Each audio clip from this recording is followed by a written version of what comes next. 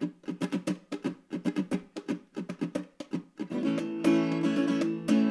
think we've heard of that before. Stranger stories every day. Wonder what tomorrow's gonna bring.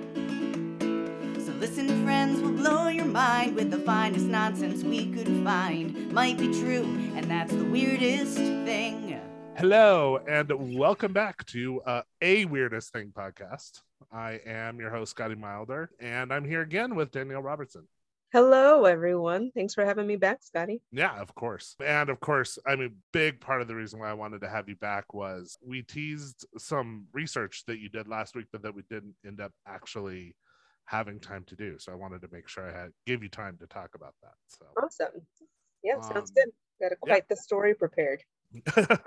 Well, I guess, so let's go ahead and just dive in. So whenever you're ready. Okay. Awesome. So if you listened the last time I was on, we talked about comedy and improv comedy and stand-up comedy. Mm-hmm. And one of the things that I was doing to prep specifically for this podcast in the nature of the podcast was figuring out, how did stand-up comedy start? Where did that happen? What are those origins? And so couple of things I'd like to start with. First off, I want to give huge props and kudos to Scotty and Amelia, who do this type of research on a weekly basis.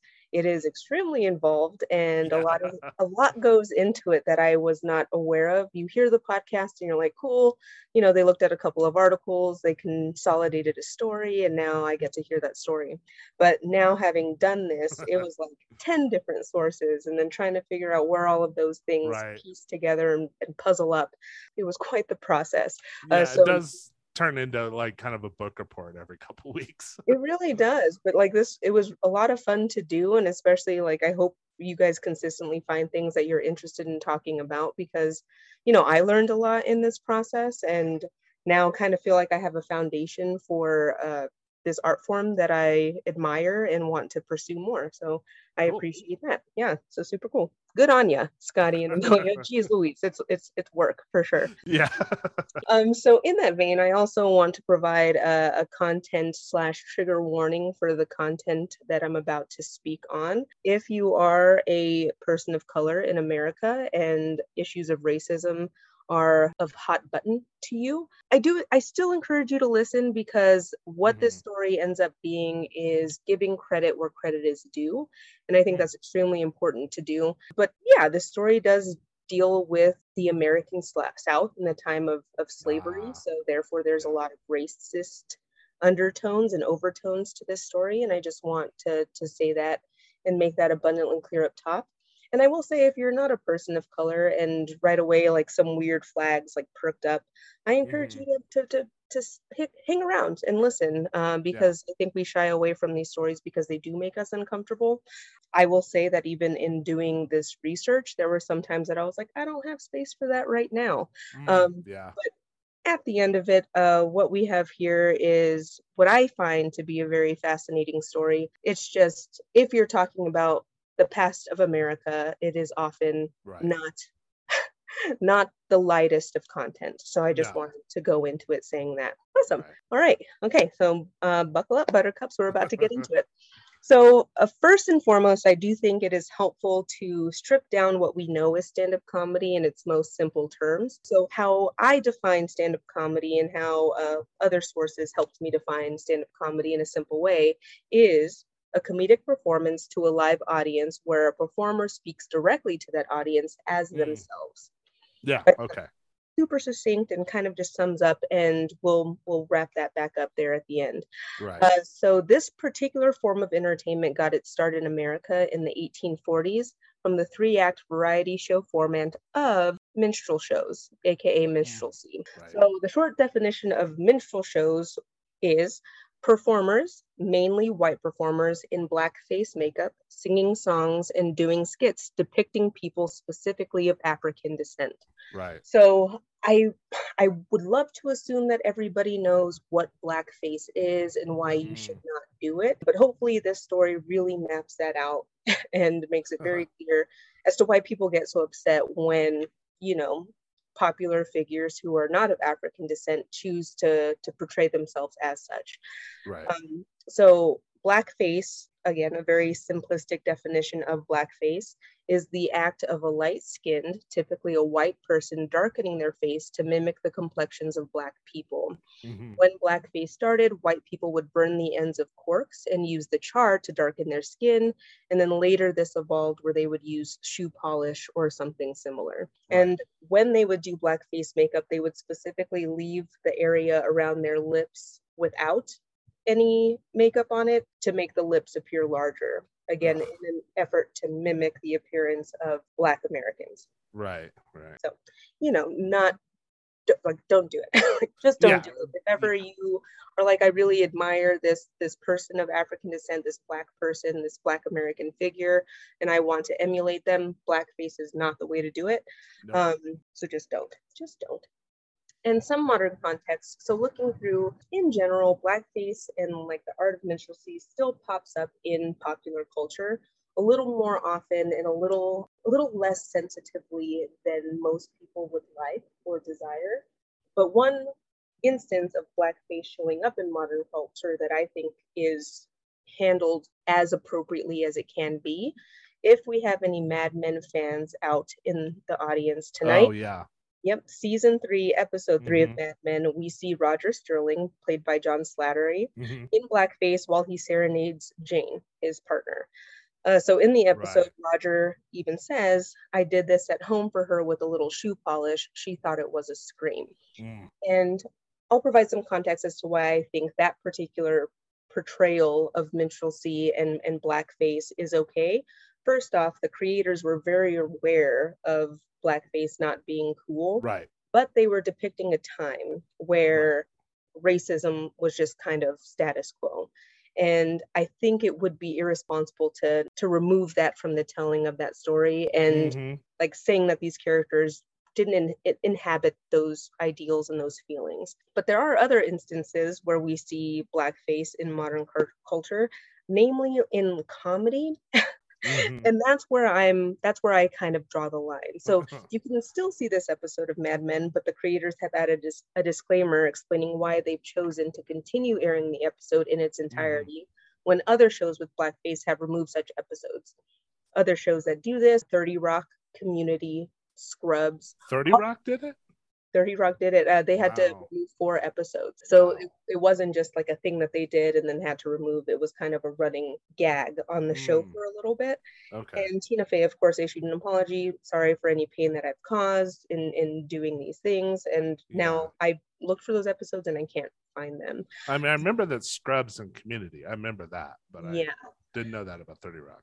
Yeah, same. So, and I think like also Mad Men was a dramatic depiction of the time.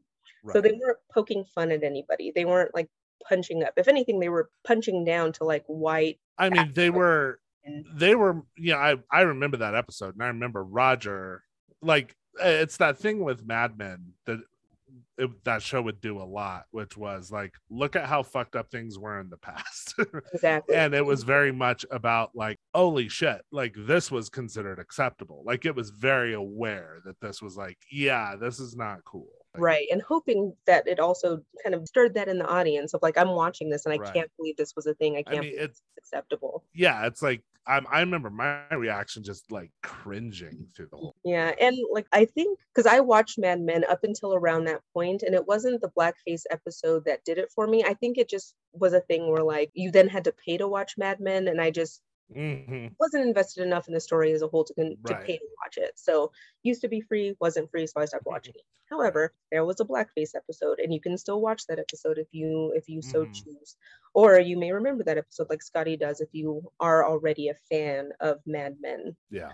So in order to kind of contextualize how minstrel shows led to stand-up comedy, it's important to kind of talk about the history of minstrel shows. So I'm going to get into that right now. So minstrel shows are considered the first truly American form of entertainment. Every other form of entertainment that we see in America was adopted from somewhere, from something, from some place, from some idea.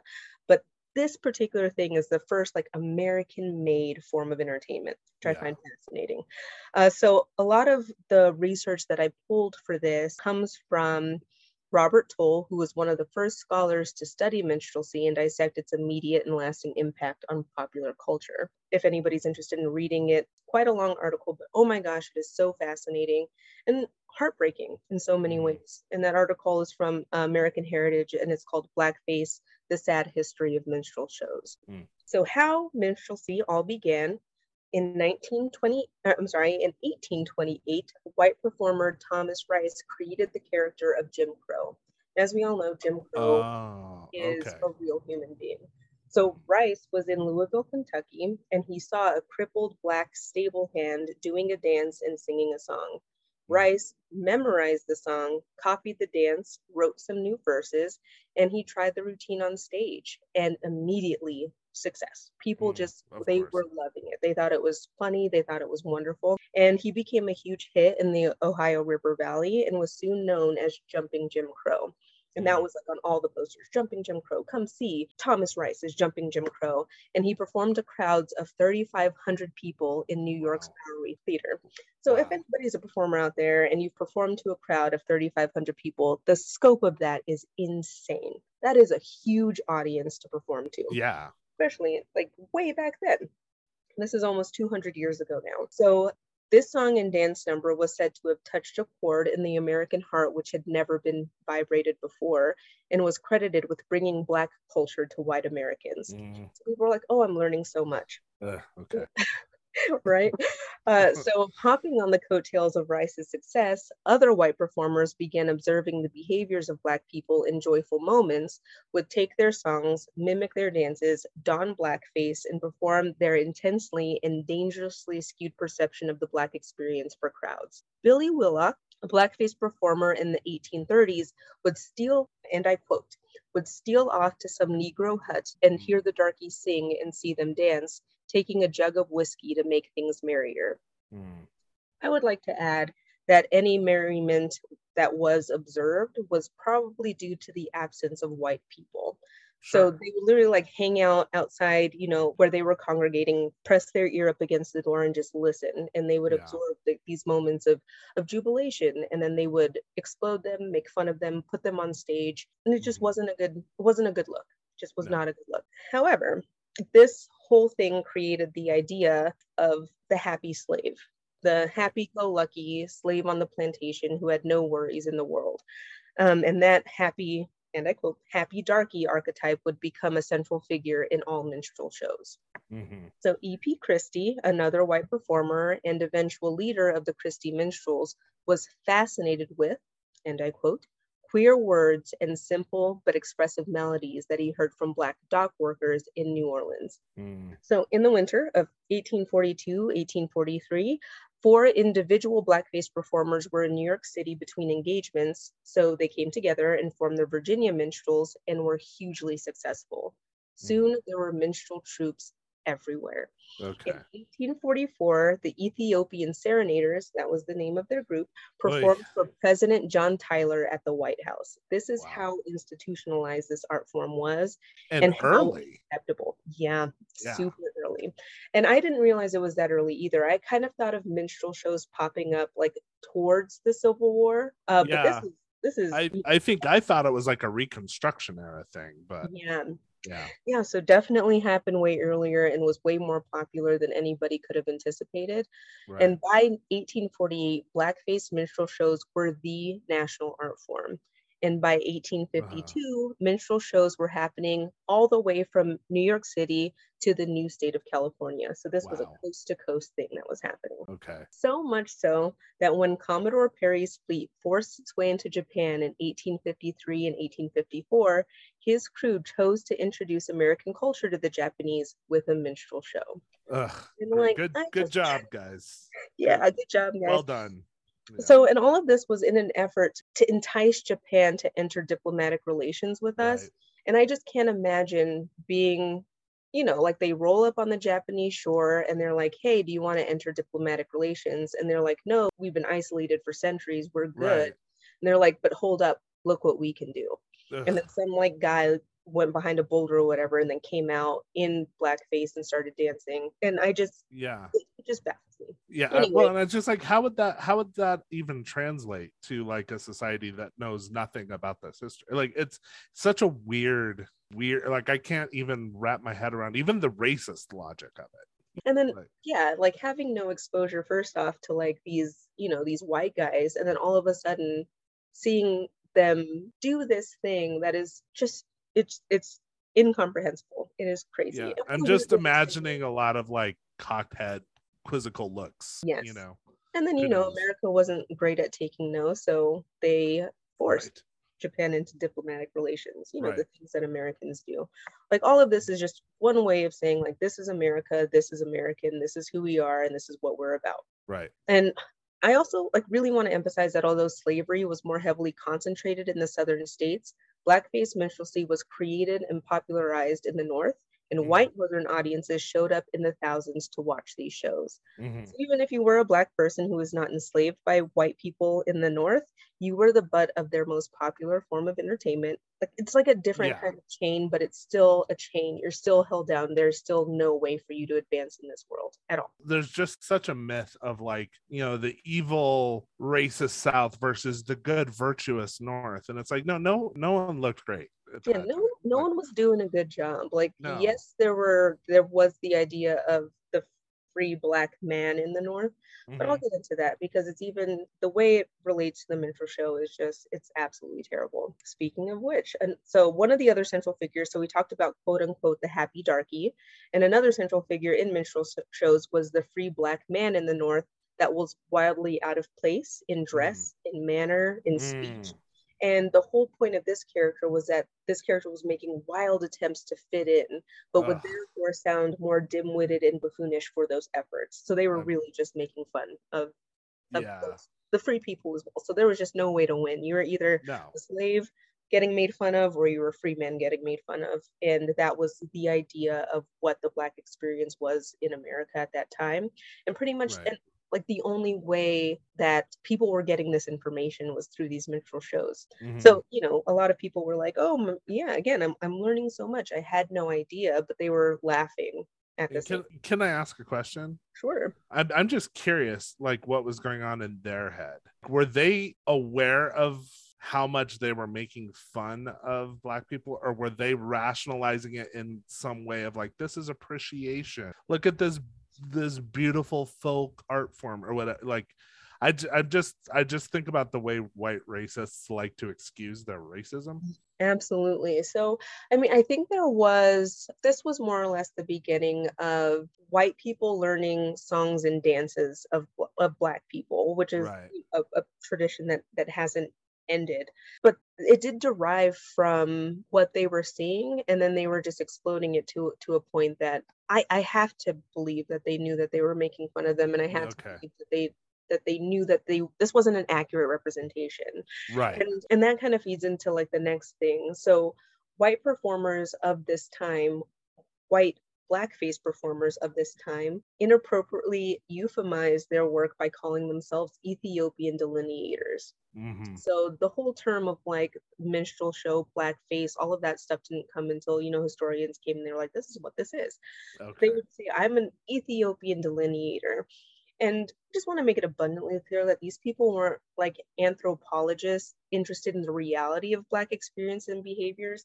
These were entertainers interested in profiting Right. off the stereotypes they created about Black experiences and behaviors. Right. I mean, talk about trying to polish a turd with big Really, words there. really, really, like really, really, really cool. And like, and this is something that still happens in like the depictions of Black people in media Yeah. Hmm. has advanced, but there's still you can still see the cobwebs of this shit happening. Sure. Yeah, and there are people and companies and things making the efforts to shake those cobwebs off and keep them away, and there are companies that aren't. This is still a thing that we see in popular culture. So minstrel shows continued being wildly popular and went virtually unchallenged until Black abolitionists began speaking up against the art form.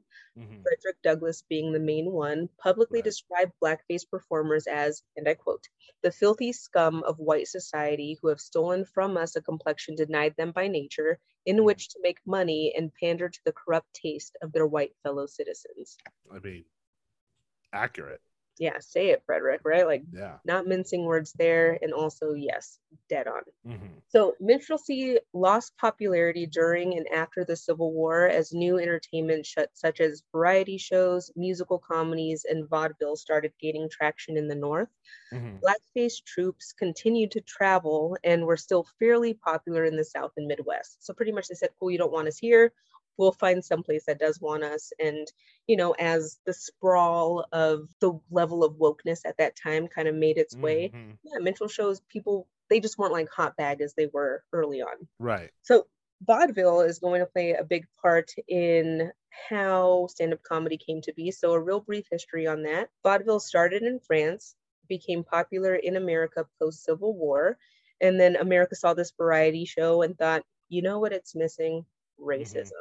And Sure. continued infusing minstrelsy and blackface into vaudeville shows and performances. Right. On it goes. So Yeah, while I mean I think my association with blackface goes back to vaudeville. I didn't realize there was this whole history pre-vaudeville. yeah, and then I guess vaudeville also focused a lot on bringing solo acts, whereas minstrelsy Mm, made its bread and butter on like groups of people coming together and okay. doing like a full performance. But because it was so popular and all of these archetypes and these characters were kind of, again, the first American art form, first Right. American created thing, yeah, it continued, it prevailed. And so like it was so long that it went, like there were still minstrel shows happening in high schools in the 1960s. That's insane. Insane, absolutely insane. I mean, when you think about it, not surprising actually, Not but surprising, but like disappointing, disappointing. very disappointing. So while minstrelsy was the invention of the white male performer, there were black minstrel performers and troupes dating back as early as the 1840s and 50s. Hmm. These troupes emphasized that their ethnicity made them the only true delineators of black song and dance. One Okay. advertisement described a troupe as 7 slaves just from Alabama who are earning their freedom by giving concerts under the guidance of their northern friends. Mm. Yeah, so minstrelsy was the only way that Black performers were able to perform prior to the Civil War, and Right. they were forced to adopt the wildly inaccurate stereotypes created of them by the white male performers that came before. So, meanwhile, and Mhm. to the surprise of no one, Black minstrel performers were paid significantly less, if at all, than their white counterparts. Yeah, of course. Of course, they were. Many Black minstrel troupes attempted to alter the inaccuracies of the most popular characters and use the satirical nature of the show to poke fun at white society. Mm. So we talked a little last time we were on the show. I was on the show about the difference between comedy that punches up and comedy that punches down. Right. White minstrelsy punched down. Black Mhm. minstrelsy attempted to punch up.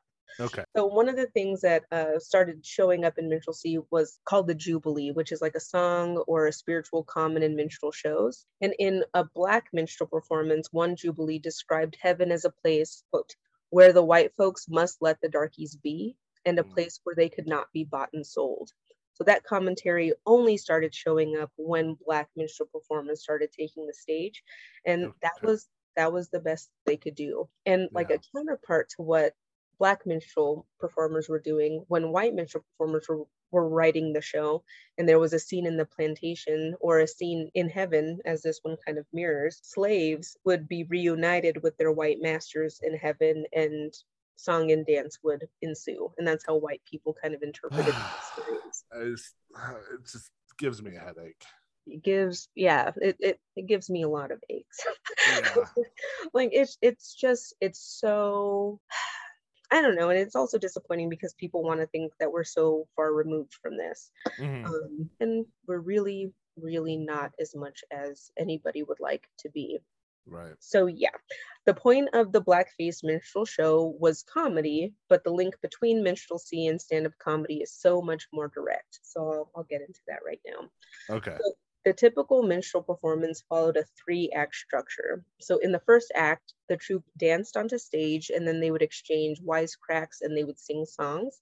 And then in the second act, they featured a variety of entertainments, including the pun-filled stump speech. Then the Mm. final act consisted of a slapstick musical plantation skit or a send-up or satire of a popular play or opera. It is from the second act, the stump speech, that we truly see the roots of what we know today as stand-up comedy. So a typical stump speech consisted of malapropisms, which is the substitution of a word for another similar sounding word, nonsense sentences, and puns delivered in a parodied version of Black vernacular English. So a lot of this, especially like as Black politicians were kind of coming up, what they would do is they would take on the persona of this Black politician, and then they would give like a speech. And in that speech, they would misuse words all of the time. So in an attempt to sound smart, they would end up sounding stupid. And that was pretty much the gist of the stump speech. So the stump speaker wore blackface and moved around the stage like a clown, and topics varied from pure nonsense to parodies of politics, science, and social issues. Okay. So this is already starting to sound a little more familiar, a little closer to what we know now as stand-up comedy. Right. But if we go back to the simplified definition of stand-up comedy stated earlier, a comedic performance to a live audience where a performer speaks directly to the audience as themselves. We're still missing a step, right? So the first time we see this exact thing is from a gentleman named Charlie Case. So a little official documentation of Case's personal history is available. But in researching, I stumbled on an article called A History of Black Excellence, The Man Who Invented Laughter. And this is written by Michael Harriot. Oh, okay. So Charlie Case was born in 1858 and was a blackface vaudeville performer in America, and gained popularity by writing and performing vaudeville parodies in the 19th century ballad style. So Case is thought to have been of mixed ancestry, and while some sources say this is merely speculation, others say that he is undeniably the product of an interracial relationship between an Irish woman and a free Black man. What is agreed upon in all sources is that Case was of light enough complexion to pass as a white man. And so I assume that the discrepancy and consistency with his lineage is what being a known Black man would have cost him. It would have cost him quite a lot. So I'm sure like they were like, hey, my half Black friend. And he was like, shut your mouth. Shut your mouth right now. I am a successful performer. I'm actually making money doing this. Do not cost me everything. Right. And, you know, historians have seemed to uncover the fact that, yes, he was in fact of mixed race. Okay. So because of his ability to pass as a white man, Case did enjoy many privileges like attending college and becoming a lawyer, but Case had a desire to travel, so he gave up his legal profession and became a traveling salesman. So this part, it does crack me up a little bit because Case was not so good at the actual transactional part of the sales process. He is historically a terrible salesman, didn't land many deals. However, people would follow him from town to town just to hear his sales pitches. And because of his light skin, he was able to sit in beer halls and tell stories, which he was actually quite good at. Yeah. So in the late 1880s, one of Case's show business friends fell ill, and Case organized a talent show to raise some money, during which he tried out his act. People loved him. They were like, this guy, this guy, I want to watch more of this guy. And as his act evolved, he became a well-known neurotic who would fiddle with a string and swing his arms during his act to ease his nerves. So commonly throughout this man's career, he is known to have nervous breakdowns, to be very anxious, to be quote unquote a neurotic is what they called him. Okay. And when he first started, because group performances were so popular, it started as a trio. But soon people were like, I'm only here for this guy. So he went solo. He went on his own, and he would go on stage delivering monologues by himself. I guess that monologues, right? One guy talking. Right. So most of Case's stories were about his father, and he was known for spinning a painful story into a hilarious one. He was considered the greatest master of the unexpected statement in the world. And though etymologists claim the origin of the term is unknown, vaudeville experts agree that Case was the first person to call his technique of getting a laugh the punchline. Cool. Good on you, Case. Yeah. So a historian by the name of Ramona S. Baker wrote about Case, and I quote, Case's sense of humor was sly and very natural, quick-paced and somewhat distracted. He spoke very quickly and slipped in small things here and there in a story that one was just trying to get the whole of.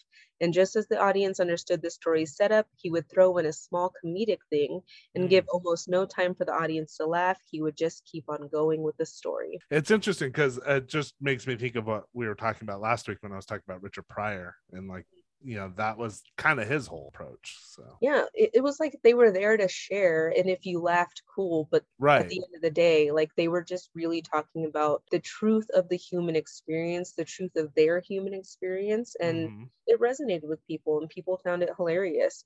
But still, people were super confused by this guy because this was super brand new, and he was referred to as the funniest human being who ever broke into vaudeville, ever. Wow. Okay. Yeah. But lest we forget the American influence of minstrelsy on vaudeville. Because of that, Case's early work was performed in blackface and costume, and still held within it the sensibilities of pre-Civil War minstrelsy. Right. So Case as a monologist more closely resembled minstrel stump speeches than today's stand-up comedy. Okay. Until the early 1930s. Yeah, this is what you hung in there for, guys. At the turn of the century, Case began having problems coping with his nerves and the pressures of performing. And when Case would speak about his neuroses to his colleagues, he revealed the cause was simply that he hated blackface. So do I, Charlie. So do I. Yeah. So he could have just been like, I'm not going to do this anymore. But instead, he said, I'm going to keep performing, but I'm going to change what I do. So he stopped wearing costumes in blackface, stopped using props, and almost completely eliminated music from his act, aside from the occasional parody that he'd become really famous for. Right. So he became known as the purest monologist of the vaudeville era, but literally nobody knew how to describe his act because it was so different from anything that they had seen up to this point. So he became known as the man who talks about his father. That's kind of how they knew him. Yeah, it's very, very literal. Right. Yeah. They're like, that's that. Oh, yeah. The guy that talks about his father, he's the only one that does that. And now he'd be one of thousands. Right. So one reviewer in 1909 wrote, he stands in one place on the stage throughout his act. Once in a while, he moves his hands, but never his feet. He meanders from story to story, each one funnier than its predecessor. And you are really wishing he would stop long enough for you to get your breath, but he just keeps right on. Stand-up comedy, right? Yeah, there you go. Awesome. So because there really wasn't such a thing as intellectual property in the early days of live performance, it was common for material to be taken and performed as one's own. Right. So in 1910, after recovering from a nervous breakdown, Case went on tour in England, where he first performed his song, There Once Was a Poor Young Man Who Left His Country Home. That's the title of the song, really long title. Yeah. And then in 1933, the film called The Fatal Glass of Beer is based on that exact song. Okay. And at the beginning of the film, white actor / comedian W.C. Fields sings the song, and he became quite popular for it. There was once a poor boy, and he left his country home. And he came to the city to look for work. He promised his ma and pa he would lead a sinless life and always shun the fatal curse of drink. So pretty much he just took all of this work that he had heard before, took it as his own, put it in a movie, became super famous for it, and people don't know about Charlie Case, but there was nothing Charlie Case could do about it. Right. And that's just kind of the way we chug along from there. What could have been and should have been a very long career in comedy for Charlie Case ended in November of 1916 when Case died. So another trigger warning, suicide. And I just want to say that if you're sensitive about that, I totally understand. But yes, the cause of death was a gunshot wound to the head. Okay. So a vaudevillian reported that Case shot himself and that his dying words were, "Pardon me." However, the police were told that a bottle of oil and a cleaning cloth were on the floor, which was supposed to be evidence that he'd accidentally killed himself while cleaning his gun. Regardless, it was generally recognized that he shot himself, and being of mixed blood was the chief reason. Oh, okay. So in announcing his death, the reviewer of the New York Evening World said, if all of the minutes of joy he gave to the public could be added up, it would cover hundreds of gladsome years. So there you have it. Charlie Case, a Black man born before the Civil War, is commonly and widely recognized as the very first stand-up comedian. Wow. Yeah. And of course, I had never heard of him. Yeah. The evolution from this just disgusting caricature, I mean, I'm putting heavy air quotes art form, I guess, if you want to call it that, into this, like you said, being a monologist is like really interesting. It's just this kind of stripping away of artifice over time. Exactly. And it took, let's see, he passed away in 1916, so almost 100 years after minstrelsy came to be. And without that, you know, some would probably want to say like it would have happened anyway. Like eventually one guy would have got up there and talked about his life, but who knows how long that would have taken, and who knows Right. what that would have looked like. And I think so many people now, and me even, like wanting to get into stand-up comedy, I had no idea that this is where it came from. Like I think of stand-up comedy in like the 40s, 50s, and 60s, like the Lenny Bruces, and those are the comedians Right. that pop into my head. But without this terribly racist past, there would have been no foundation for that. There would have been no getting on stage as yourself, which was the thing that we hadn't seen until Charlie Case did it. Yeah, and that's interesting. And it's interesting because in my story, I'm gonna get into Jewish humor. And it's interesting the ways in which Jewish humor kind of contrasts with that, but I'll get there in a second. I did want to ask a question. So you were talking about how you see that episode of Mad Men as sort of an appropriate, I guess, depiction of blackface.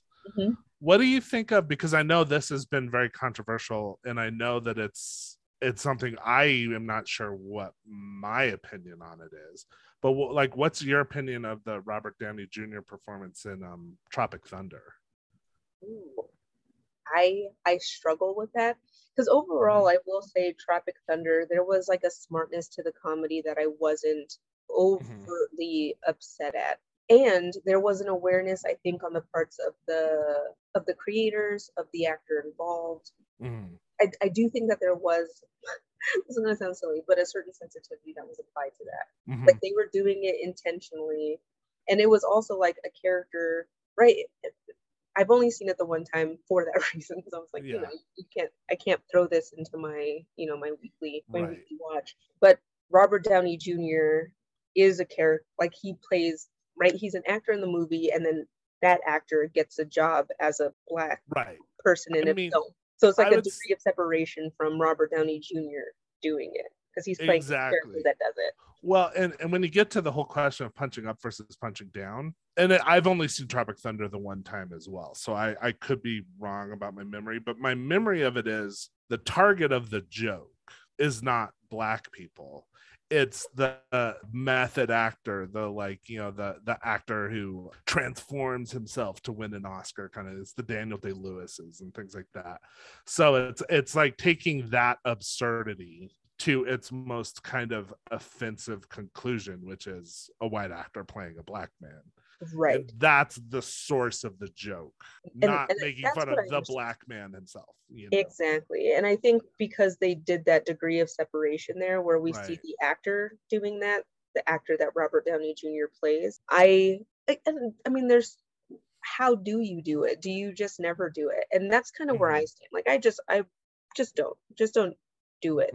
But if you're going to do it, there has to be, again, some level of, I've researched this, I know exactly what I'm doing, I know the joke that I'm trying to make, and I know who is at the butt end of this joke.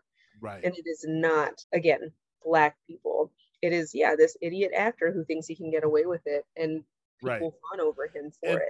And his he's so privileged in his idiot actorness that he doesn't even realize what he's doing. Exactly. So that's the defense, I guess, I've always heard of it, and I guess I agree with that. But I will say, when I watched the movie, even knowing that was like the source of the joke, I had a hard time finding it very funny. Same. And it like, something about it was like cutting a little too close to the bone, you know? Yeah, and because at the end of the day, Robert Downey Jr. put on blackface and mimicked a black man. Like, that's that's the work he did. Exactly. So I understand why that one, like, I've heard arguments on both sides of that for that performance, and I kind of understand both sides of it, you know. Yeah, and I do too. I would prefer for it not to exist. That's kind of a thing. And if you are going to do it, it has to be in reference to the time period in which you're providing commentary on. And that's why I do think Mad Men, I don't want to say gets away with it, but Mad Men knew what they were doing.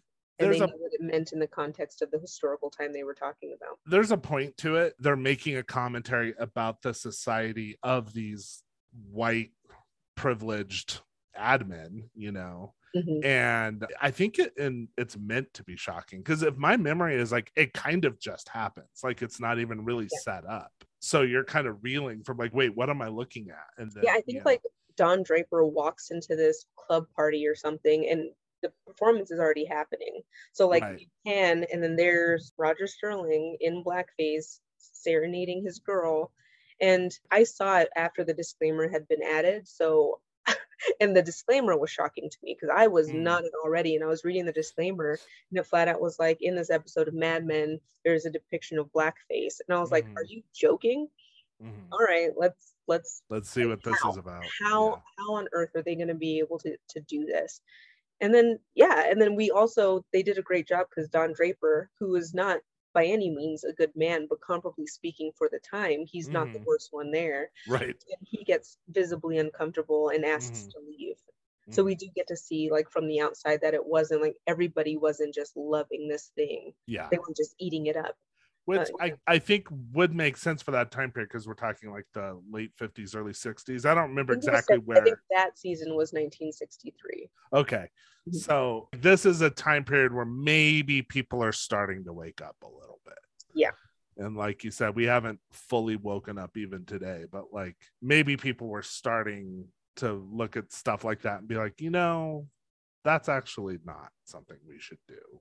Yes. Oh, it's very interesting. Yeah, I knew. I suspected when you told me what you were getting into the racist history of stand-up comedy. I suspected it was going to be about blackface and minstrel shows. But I really had no idea that it went back as far as it did. Yeah, 1828. Wow. I mean, that's like within a generation of the founding of the country. So you're right. It really is like the first fully American thing, which is just like it's not great. Yeah, not something to brag about. No, not at all. Thank you, children. Thank you, darling. I know you children all relaxed back there, sitting back there. Look at it, Bob. You think you're going to hear some jokes, don't you? Well, Mom don't know none. Mom don't know no jokes, but I can tell you some facts. Don't believe in them fairy tales in the first place, so don't look for none. 'Cause that Mother Hubbard going to the cupboard after dog bones and things like that, that never happened. Mother Hubbard had her gin in the cupboard and one of them squares. You know how your friends can come in, them chiselers and drink here? So she used to tell them she'd go in the cupboard to get a dog a bone. She's going to get her a nip. Mother Hubbard was plenty hip, and you believe that. Another thing, wait a minute, honey. You'll have to laugh a little louder. Mom can't hear you up there. That's it. Thank you very much. See, I can't hear. A lot of people ask me, how do you become a comedian? Well, it's simple, folks. You get a lot of jokes together, you tell them to your friends, you keep the good ones.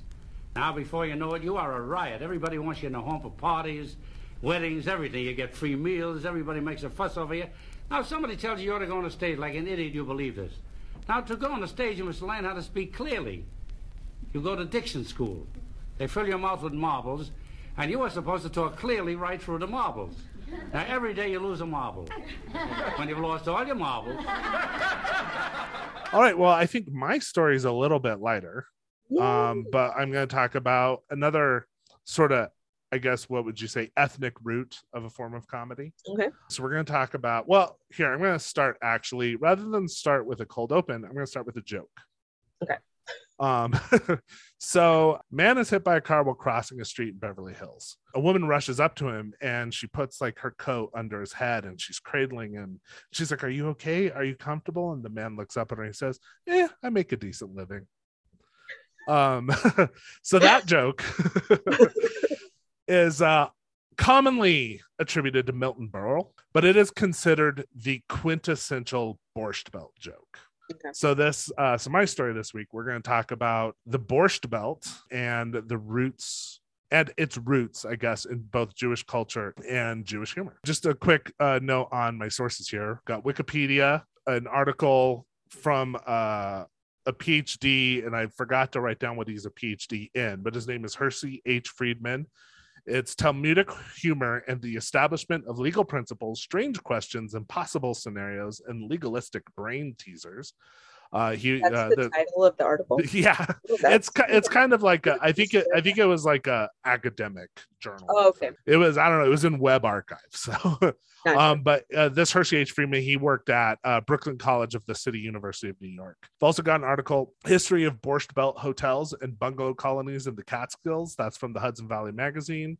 Got Remembering the Borscht Belt from AISH.com. Did you hear the one about the Borscht Belt, which was a episode of CBS Sunday Morning that I found on YouTube? Oh, nice. The Catskills are back again and again from the New York Times. That's from 2019. An article from Commentary Magazine called Why Jews Laugh at Themselves. And then Comedy in the Catskills, Remembering the Borscht Belt. That's from New York Makers. Okay, so like I said, that joke that I attributed to Milton Berle, that's kind of considered like the quintessential, quote, Borscht Belt joke. Okay. But to really talk about like the Borscht Belt, we got to go back and talk sort of about Jewish humor as like a concept, because Jewish humor is very particular. And I read some stuff that goes like real deep into like anthropological Talmudic studies. And like, we're not just going to like glance over the top of it, because a lot of it was even my head was kind of spinning from it. But Jewish humor goes back essentially to the Talmud, which if for people who don't know, the Talmud, it's not the same as the Torah. The Torah is like the Hebrew Bible. It's the original Old Testament. The Talmud is like a compilation of like ancient Jewish oral law and tradition. And it's kind of considered the central text of rabbinic Judaism, and has also been historically been treated as like a guide to daily life. So this is where you get a lot of like the kosher rules and, you know, things like that. Well, one way that the Talmud sort of explains its principles, you know, legal or tradition principles, is through what's called, quote, Talmudic logic, which is presenting like elaborate legal arguments and situations, often presented in a way that is so absurd as to become humorous. And the idea is to use this absurdity to explore like deeper meanings of religious law. In one famous one, there's an argument about basically how to slaughter an animal in a kosher way. Okay. And the Talmud presents this, well, what if someone takes a knife and throws it into a wall, and on its way into the wall, it accidentally manages to slaughter an animal in a kosher appropriate way? Would this be considered kosher? So it's obviously like absurd, right? Like wouldn't happen, but it's basically using this kind of, well, what if sort of thing to explore the meaning of intent when you're talking about the idea of keeping kosher. Because it's not, you know, keeping kosher, it's not just like the food you eat, it's how the food is prepared. So are they also like using the humor to challenge these ideas? Mm-hmm. Like if you're saying this is not okay, what if, like when is it really not okay, or when is it actually okay? Right, exactly. And so like, you know, the Talmud, it'll use these like brain teasers and, you know, crazy scenarios. And it's sort of like to keep your argument sharp and like, kind of like you're saying, like, well, what if this? Well, what if that? And you just kind of take it to its furthest extreme. So there's a joke that I had never heard before. And this is from that Commentary magazine, but it's kind of like, it's an example of Talmudic logic presented in a comedic way. So this is from that article in Commentary magazine. He says, a year or two ago, I was told a joke by a friend who had heard it from a friend of his, an Orthodox Jew, who in turn had heard it from an ultra-Orthodox Jew. It had to do with the biblical injunction, thou shalt not boil a kid in its mother's milk, which is like you can't boil a baby goat in its mother's milk. Oh, I was not like a child. And I was like, yeah, Right. or in anything? I don't know. Yeah. And this gets to the whole kosher prohibition of mixing meat and dairy. So as the joke goes, Moses, while copying down these words from God's mouth on Mount Sinai, looks up and says, Lord, you obviously wouldn't be bothering us with a law that's just about baby goats. You must mean that we shouldn't eat any kosher animal at all that's boiled in its mother's milk. Well, God says, all I told you was, thou shalt not boil a kid in its mother's milk. But how often do we eat animals boiled in their mother's milk? Moses continues to muse aloud. There must be more to it than that. I've got it. We're not supposed to eat meat with milk in general. Moses, God says, just write down what I said. Thou shalt not boil a kid in its mother's milk. But what's the difference between milk and milk products like butter or cheese, Moses goes on. And if we're not supposed to eat meat with butter, surely we shouldn't be cutting it with a knife that's been used for butter either. Look, Moses, God says, we have only 40 days on this mountain. Do whatever the fuck you want. Let's move on to the next law. Which to me is just, that is like quintessential Jewish humor right there. And I love God that this just gets frustrated with Moses. and I love that this joke comes from an ultra Orthodox Jew. And that's a thing, like, if you've ever, I don't know if you've ever been to like a Jewish religious ceremony or wedding ceremony, the rabbis are stand-up comics. Like they're up there, they're cracking jokes, they're telling stories like this. It's often like these long extended parables, and it's always got this kind of punchline at the end, but it's meant to kind of make you think about something. It's also meant to, like, one thing that is very common with Jewish humor, and I would say even intrinsic to Jewish humor, is self-deprecation. Okay. So like even this joke about, like, in the end of the day, it's like making fun of Moses and kind of making fun of the whole idea of like Talmudic logic. Right. Okay. So this is from that Friedman article, the PhD guy. He says, if classic Jewish jokes share anything with the Talmud, it is in their process rather than their content. Improbable logic, slightly convoluted arguments, skepticism, and a remarkable desire to equate intelligence with common sense. These are some of the characteristics of the rabbinic mind as well as of Jewish humor. But like I said, also Jewish humor is very much about self-deprecation. So here's a quote from Freud where he says, they, Jewish jokes, are stories invented by Jews and aimed at Jewish characteristics. The jokes made about Jews by outsiders are mostly brutal comic anecdotes in which the Jew counts as a comical figure. The Jewish jokes originating with Jews admit this too, but although they show an awareness of Jews' real faults, they also know how these are related to their good points. And they share the raconteur's own person has... Sorry, there's all these typos in here. And the raconteur's own person has in what is being criticized creates the subjective conditions for the joke work that are otherwise difficult to set up. By the way, I do not know whether it often happens in other instances that a people should make fun of its own nature to such an extent. And then he continues, as the primary thrust of the humor is directed not, as in most jokes, aggressively or mockingly against the other, but rather against one's own group. That is, against the Jews themselves. Moreover, such a joke is truly Jewish only when its Jewish teller identifies with this group. If mechanically repeated by a Gentile or an assimilated Jew, it would no longer be the same joke. So back to the Commentary magazine, he says, take the legendary Jack Benny skit in which Benny is accosted by an armed mugger who threatens your money or your life. The comedian takes his time answering, and when prodded with a gun, protests, I'm thinking. So while he's not openly identified as a Jew, the two characteristics that he is being mocked for, love of money and over-intellectuality, are widely associated with Jews. So is the ambivalence of the humor. It is laughable, after all, to be so attached to the contents of one's wallet that one would be prepared to die for them, just as it is laughable to want to cogitate on the matter at gunpoint. Still, are we not also forced to admire the person who refuses to be rushed, even by a threat to his life, and insists on his right to rational reflection? A stereotypical goy acts blindly. A stereotypical Jew thinks before acting. This was really fascinating to me because I've always thought of Jewish humor, going back into my own family, very much as rooted in self-deprecation. So like we've talked about punching up and punching down, right? Jewish humor is kind of like about punching yourself. Yeah, punching inward.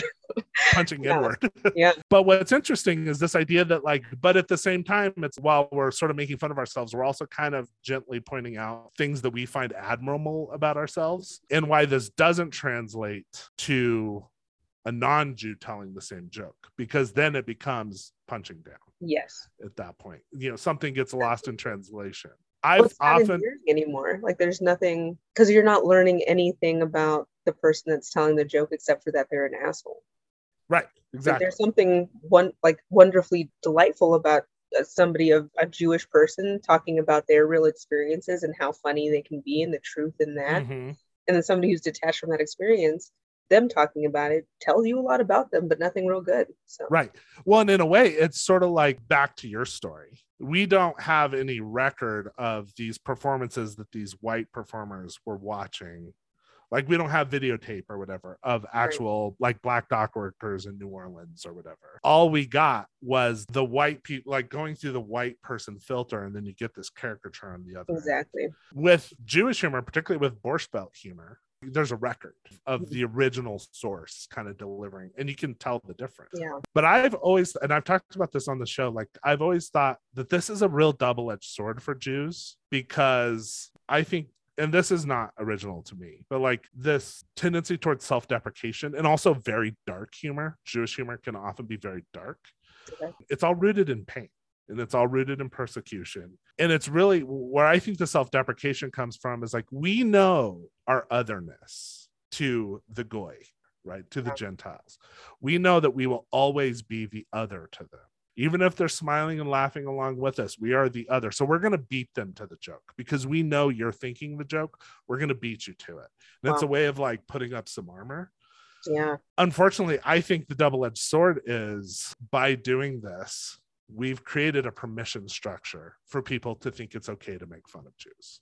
Yeah. And and beating to the joke. Do you think that there's also like an aspect of feeding people the joke? We're going to tell you how to make fun of us, and then give you permission to do so. Exactly. I think probably the worst thing that happened to Jews in pop culture, and I've made this point on here too before, is Woody Allen.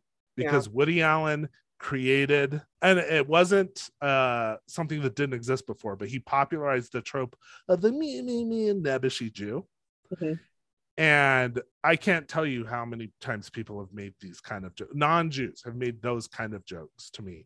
People think it's okay to wasn't good for a lot of anything. So that is not the benchmark that you want for anybody's larger lived experience, for sure. Exactly. So I think while I appreciate this aspect of Jewish humor, the self-deprecation, I remember this Jack Benny joke that I'm thinking, like, that makes me laugh. And that makes me think of my family. That's the type of jokes that you hear in my family. I also I look at it now with the benefit of hindsight and go like, I'm not sure that served us that well. And and like the way that also contrasts with my story, because like Jewish humor kind of came from Jewish people. Black humor came from white people, and then Black people did everything they could to like gain some control of it. Right, like, exactly. Let's at least put it in a Black body so you can see a Black body doing the dances, so you can at least see a Black body singing the songs, Yeah, very that's true. So interesting. That's so interesting. Yeah. And Jewish humor is still very much rooted in this. And I think there is, I would hope, in a modern day understanding with most people who aren't stupid, that like you look at a minstrel performance, you look at blackface, and you're like, this is not okay. This is making fun of another group of people. People don't make that connection with Jewish humor and depictions of Jews. Like people still think it's okay to present Jews in a particular way, usually nerdy, nebbishy, non-sexual, weak, all of these things. And Jews, we are complicit in this because of the structure of our humor in a way that I don't think you could ever say the Black people were complicit. And even the Black performers that were doing it themselves, they were forced into that. Right. Like, it's not the same type of complicitness that I think you can find in Jewish humor. So I have some real mixed feelings about this history. That's fascinating. You could do a whole dissertation on that. That's insane. That's a lot to unpack, Yeah, it is. And that's why I said, like, I could just go on and on and on about that. But let's move into the Borscht Belt. Okay. And this is a term that I think people know. I think a lot of people don't really know what the Borscht Belt is. So the Borscht Belt, it existed in the Catskills Mountains of New York. It stretched over several counties, including Sullivan, Ulster, and Orange counties. And basically the history of this goes back to the 1800s when the Catskills became kind of known as a resort area, primarily for Gentiles, for non-Jews. People who lived in New York looking to get out of the city for a few days, they go up to the Catskills. So there are all these resorts that were popping up in the Catskills. Well, in the early 20th century, a lot of Jews started immigrating to the U.S. from Eastern Europe. So we're talking primarily Ashkenazi Jews. And when we're talking immigrated to the U.S., we're not talking like, it's not as simple as like, we're going to the U.S. for a better life. It's more like we're getting burned out of our homes in Russia. Yeah. So maybe we won't get burned out of our homes in the US. Yeah, let's try it there. Let's try it there. So there's fleeing pogroms and fleeing persecution in Russia in particular was pretty awful with its treatment of Jews. Yes. We had this wave of immigration, and a lot of Jews started moving into the Catskill Mountain area and became farmers, while other Jews moved into New York and New Jersey and like the urban centers in the area. Well, as these urban Jews became more and more prosperous over time, they found that they had leisure time in a way that they never did in the quote old world. You know, they were like, oh, we'd like to go take a vacation, get out of the city for a few days, like all our Gentile friends. But when they started looking into it, they realized there was nowhere for them to go because most vacation destinations in the country were barred to Jews. So like in the 1920s and 30s, most hotels refused to accept Jews as guests. They had signs saying things like no Hebrews or consumptives. Which is like, gosh. Yeah. My So God. like equating Jews to people with tuberculosis. Yeah. So as a result, these Jewish farmers in the Catskills started being like, well, come hang out with us. So they started renting out rooms in their houses and in their farms. And then these rooms started turning into small boarding houses and then small hotels. And then over time, these turned into the giant resorts that you associate with the Catskills of this time period. So the Borscht Belt really existed from the 30s to about the early 1970s. There were dozens and dozens of these big, massive resorts. Probably the first one was called Grossinger's. It was in Ferndale, New York. It started as a single family home in 1919. Over time, it became a boarding house. And then once I think the owner passed away, his daughter, Jenny Grossinger, she grew it into a massive 35 building resort on 1,200 acres of land. It had its own airstrip and post office. And it was also the first resort in the world that actually used artificial snow for skiing. Oh, wow. So here's a quote, and I forgot to write down who said this, but it was the model for hospitality. You didn't need to leave the front gate. She created a kingdom. If you needed gas for your car, you got it there. If you needed a ball gown, you could find one. The thing that happened with these Catskill largely Jewish resorts was because Jews were barred from businesses in a lot of places, they became these like self-contained, like we provide everything. Yeah. And one of the things, of course, that they provided was entertainment, which I'll get to in a second. One thing that was very common in these resorts is that you would hear Yiddish spoken. Now, I think another aspect of Jewish humor is wordplay. And I think a lot of this really goes back to Yiddish. Yiddish has some of the best insults that you're ever gonna hear. Now, and I'm gonna give you a few of them. And unfortunately, I'm only going to give you the English translation because if I tried to do the Yiddish pronunciation myself, I'd like have to turn in my Jew card because okay. Yeah, no, Yeah. hold tight on. Yeah. we'll keep that close to the I have a similar card. I'm just clutching to my chest on a daily basis. Yeah. So here's just a few of my favorite. And some of these are things I've heard in my own family. So one is stay healthy because you can kill yourself later. Another is takes a second. Right? Okay. Yeah, I'm ready for the next one. Go on. Another one is this is so Jewish and like I don't think what necessarily translates outside of it, but it's may you lie on the ground and bake bagels. Like I don't even quite know what that means. Here's one of my favorites because this one you really like only Jews will get. Specifically Ashkenazi Jews will get is may a child be named after you soon. What this means is in Ashkenazi Jewish tradition, you're not allowed to name a child after a living person. So to say may a child be named after you soon means I hope you die. Go die. Go die. That's a good one. Another one I like is may you be so rich your widow's husband has to never work a day. Which basically go die and then give all your money to your widow's husband. Yeah, so there you go. Yeah, man, I'd love to see like a roast battle with that level of I do have to say it does sound better in Yiddish because it's that like you just throw those hard syllables at people, loses a little something I think in English. But yeah, so I said Grossinger's was like kind of the first big one. Other large resorts that popped up were Kucher's, the Concord, the Novelle. So like I said, these were all inclusive vacations, full meals, childcare, sports facilities, entertainment, everything in one place. Kutcher's was the longest running resort. It actually ran into 2013. Oh, wow. It was kind of the last of the Borscht Belt resorts. The Concord was the largest. It had more than 1,500 guest rooms and a dining room that sat 3,000 people. So this whole area, because of this influx of Jewish vacationers, it became known as, of course, the Borscht Belt. Borscht being a Ukrainian beet soup that is very popular with Ashkenazi Jewish families. And I always wonder, like, the name of that, was that an insularly named? I think so. I was trying to find that out. There, that's called this, And it sure seems like when you read interviews with people who are in the time period, Jews at the time are also referring to it as the Borscht Belt. So, okay. But I do. But again, it goes back to like that little bit of self-deprecation. Yeah. That area was also known as the Jewish Alps. Now, aside from being like it was a family vacation spot, but it was also like very important for like the New York Jewish dating scene with like young people.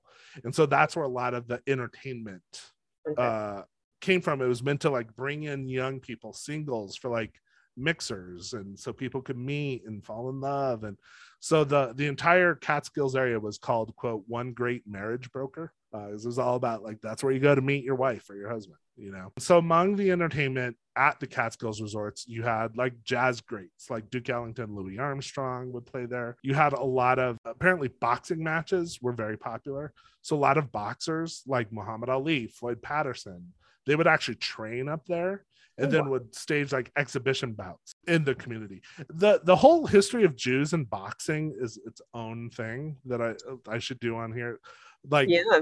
There's a whole relationship between Jews and Jewish boxers, and it's a whole thing. Okay. Don't have time for it today. And then of course it became known, and it's probably what it's most associated with, is this like proving ground for up and coming Jewish comedians. Okay. So some of the comedians that were known to perform in the Borscht Belt, you had Mel Brooks, Sid Caesar, Henny Youngman, Martin and Lewis, Eddie Cantor, George Burns, Eddie Fisher, Jack Benny, Woody Allen, Danny Kaye, Robert Klein, Alan King, Jerry Seinfeld, just on and on and on. I think Lenny Bruce performed in the Borscht Belt. Have you watched Marvelous Mrs. Maisel? I have, and a lot of what you're talking, like especially the Catskills, because there's that whole episode in the matchmaking that is meant to happen there. Like all of that stuff feels like what you're talking about, but of course I don't ever want to be like, my experience with the Jewish culture is one show, and obviously they nailed it, So yeah. I've only watched a little bit of that show, and obviously, like, I'm Jewish, but this whole culture is pretty far removed from me. I grew up in New Mexico. I'm actually half Jewish, so that's like one half of my family. Okay. So I've never been to the Catskills. I don't really know. So a lot of this was news to me doing the research for this. But one thing that did definitely hit home for me was the specific structure of like Borscht Belt humor, the comedy that kind of grew out of the Borscht Belt. So like you were saying about like intellectual property, one thing that was very common in these Borscht Belt resorts is that the comics were often like telling the same jokes. They're sharing jokes, and a lot of these jokes were variations of jokes that were like already popular with Jewish audiences, and jokes that were told in families. So like, here's some quintessential, I already told the one Milton Berle joke. Here's a few other quintessential Borscht Belt jokes. So I just got back from a pleasure trip. I took my mother-in-law to the airport. Yep. I've been in here's one of my favorites. I've been in love with the same woman for 49 years. If my wife ever finds out, she'll kill me. This is one that I've heard told in my family before. The doctor gave a man 6 months to live. The man couldn't pay his bills, so the doctor gave him another 6 months. Another one I think I've heard told in my family is an old man is driving down the Long Island Expressway. A cop pulls him over and says, "Sir, don't you realize your wife fell out of the car half a mile back?" The old man says, "Thank God, I thought I was going deaf." And then, why do Jewish divorces cost so much? Because they're worth it. So one thing I think is really interesting about this Borscht Belt humor is like you were talking about, and was it Charlie Case? Charlie Case, yeah. Charlie Case. how he grew into like being a monologist, telling stories about himself, revealing the truth of himself. That's not what was really happening with these Jewish comedians popular in the Borscht Belt. Like I said, these were already commonly told jokes. It was very set up punchline, one-liner type humor. And it's very much like was meant to, it was not like, here's something from my Milton Berle's life that I'm going to tell you. Right. It's here's our communal experience. We all know these jokes. We all share this vernacular. We all know what we're making fun of, the way we're making fun of ourselves, the stereotypes that we're playing with. You know, like this joke about the wife falling out of the car and the old man, I thought I was going deaf. This is this stereotype of the loud Jewish wife or loud Jewish mother, right? And Jews, and also like the depiction of like an unhappy union, right? There's not a lot of like love in these jokes. Yeah, I mean the whole like take my wife, please, and this is that's very Borscht Belt, you know. Okay. So these were like this was a shared experience, and so there was a remove from like there wasn't that kind of personal connection to comedy. Like you're not going there watching Milton Berle thinking he's telling you anything true about himself. He's right. It's about the shared, like, we know who we are kind of experience. Yeah, and they're like short and punchy, right? There's not a whole lot of long exposition to get to the punchline. It's like set up, maybe some middle, and then boom. That's the end of the joke, and you move on. And it is, like I said, it goes back to like Yiddish wordplay and, you know, all of that. So this is why like Borscht Belt humor is kind of considered corny today. It kind of fell out of fashion because I think as you had the rise of people like Richard Pryor, Lenny Bruce, you know, Lenny Bruce was a Jewish comedian, but he started like really messing with the very form. Much like any constraints that were put on Lenny Bruce, he immediately broke them.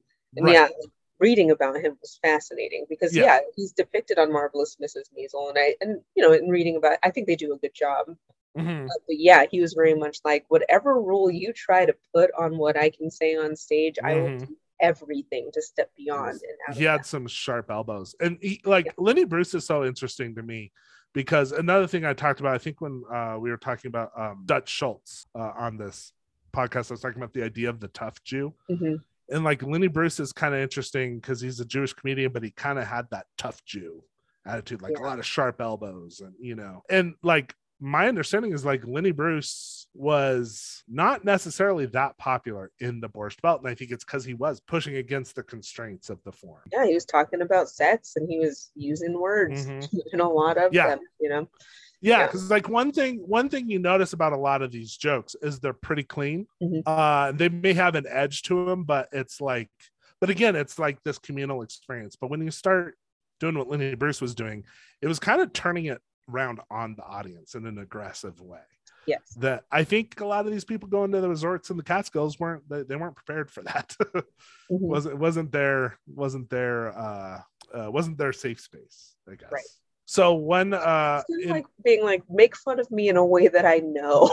Exactly. No, I think that's exactly right. I'm not comfortable with this way you're making fun of me. Make fun of me in the comfortable way. You know. Exactly. Remember.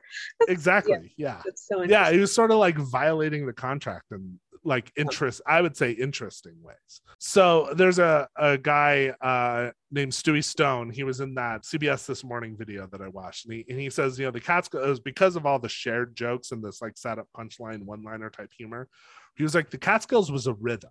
These jokes, it was more about the rhythm and the delivery than the content, because everyone knew the content, everyone had heard the jokes a million times before. Also, like audiences in the Catskills were known to be very fickle and very demanding, and were like, if they didn't like it, they just get up and leave. Stewie Stone was talking about how, I think he said at the Concord famously had these big doors at like the back of the performance hall, and whenever he was like, you knew you were bombing when the doors would start opening and this like light of God from outside would start coming in. And he was like, sometimes you'd have a 1-door night where only one door would open, but if you really bombed, it might be a 3-door night.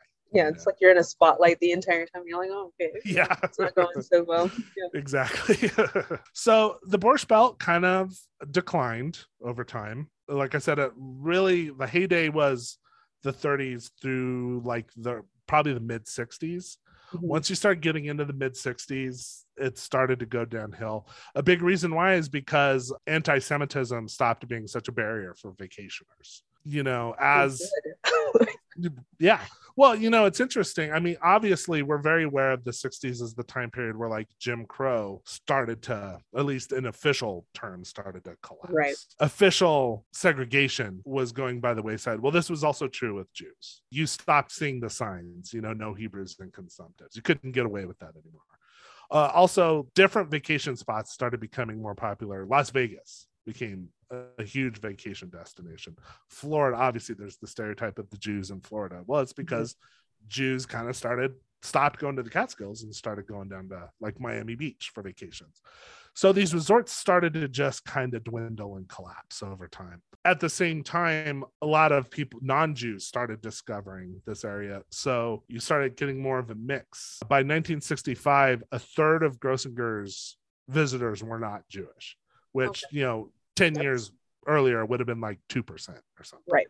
Also, like I said, the social upheaval of that time period saw like the changing of comic mores. So, as we were talking about with like Lenny Bruce, but also like, the anti-Vietnam protests, the civil rights struggle, this kind of like set up punchline kind of humor, take my wife, please thing started really being seen as corny and like passe.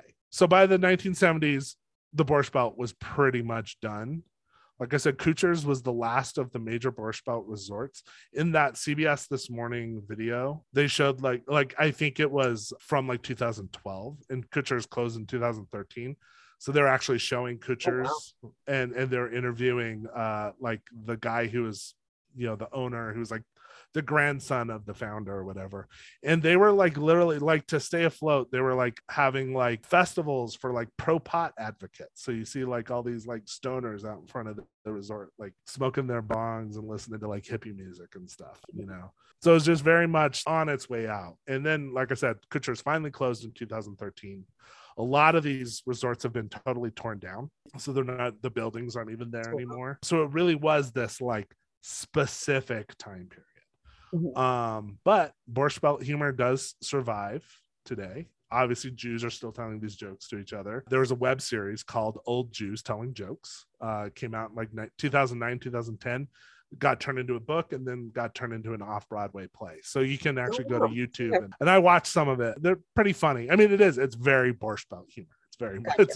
It's very much this like one-liner kind of humor. But so that is the history of the Borscht Belt. Cool. All in all, this episode was not a huge advertisement for America being a warm and welcoming place. No, not so much. No.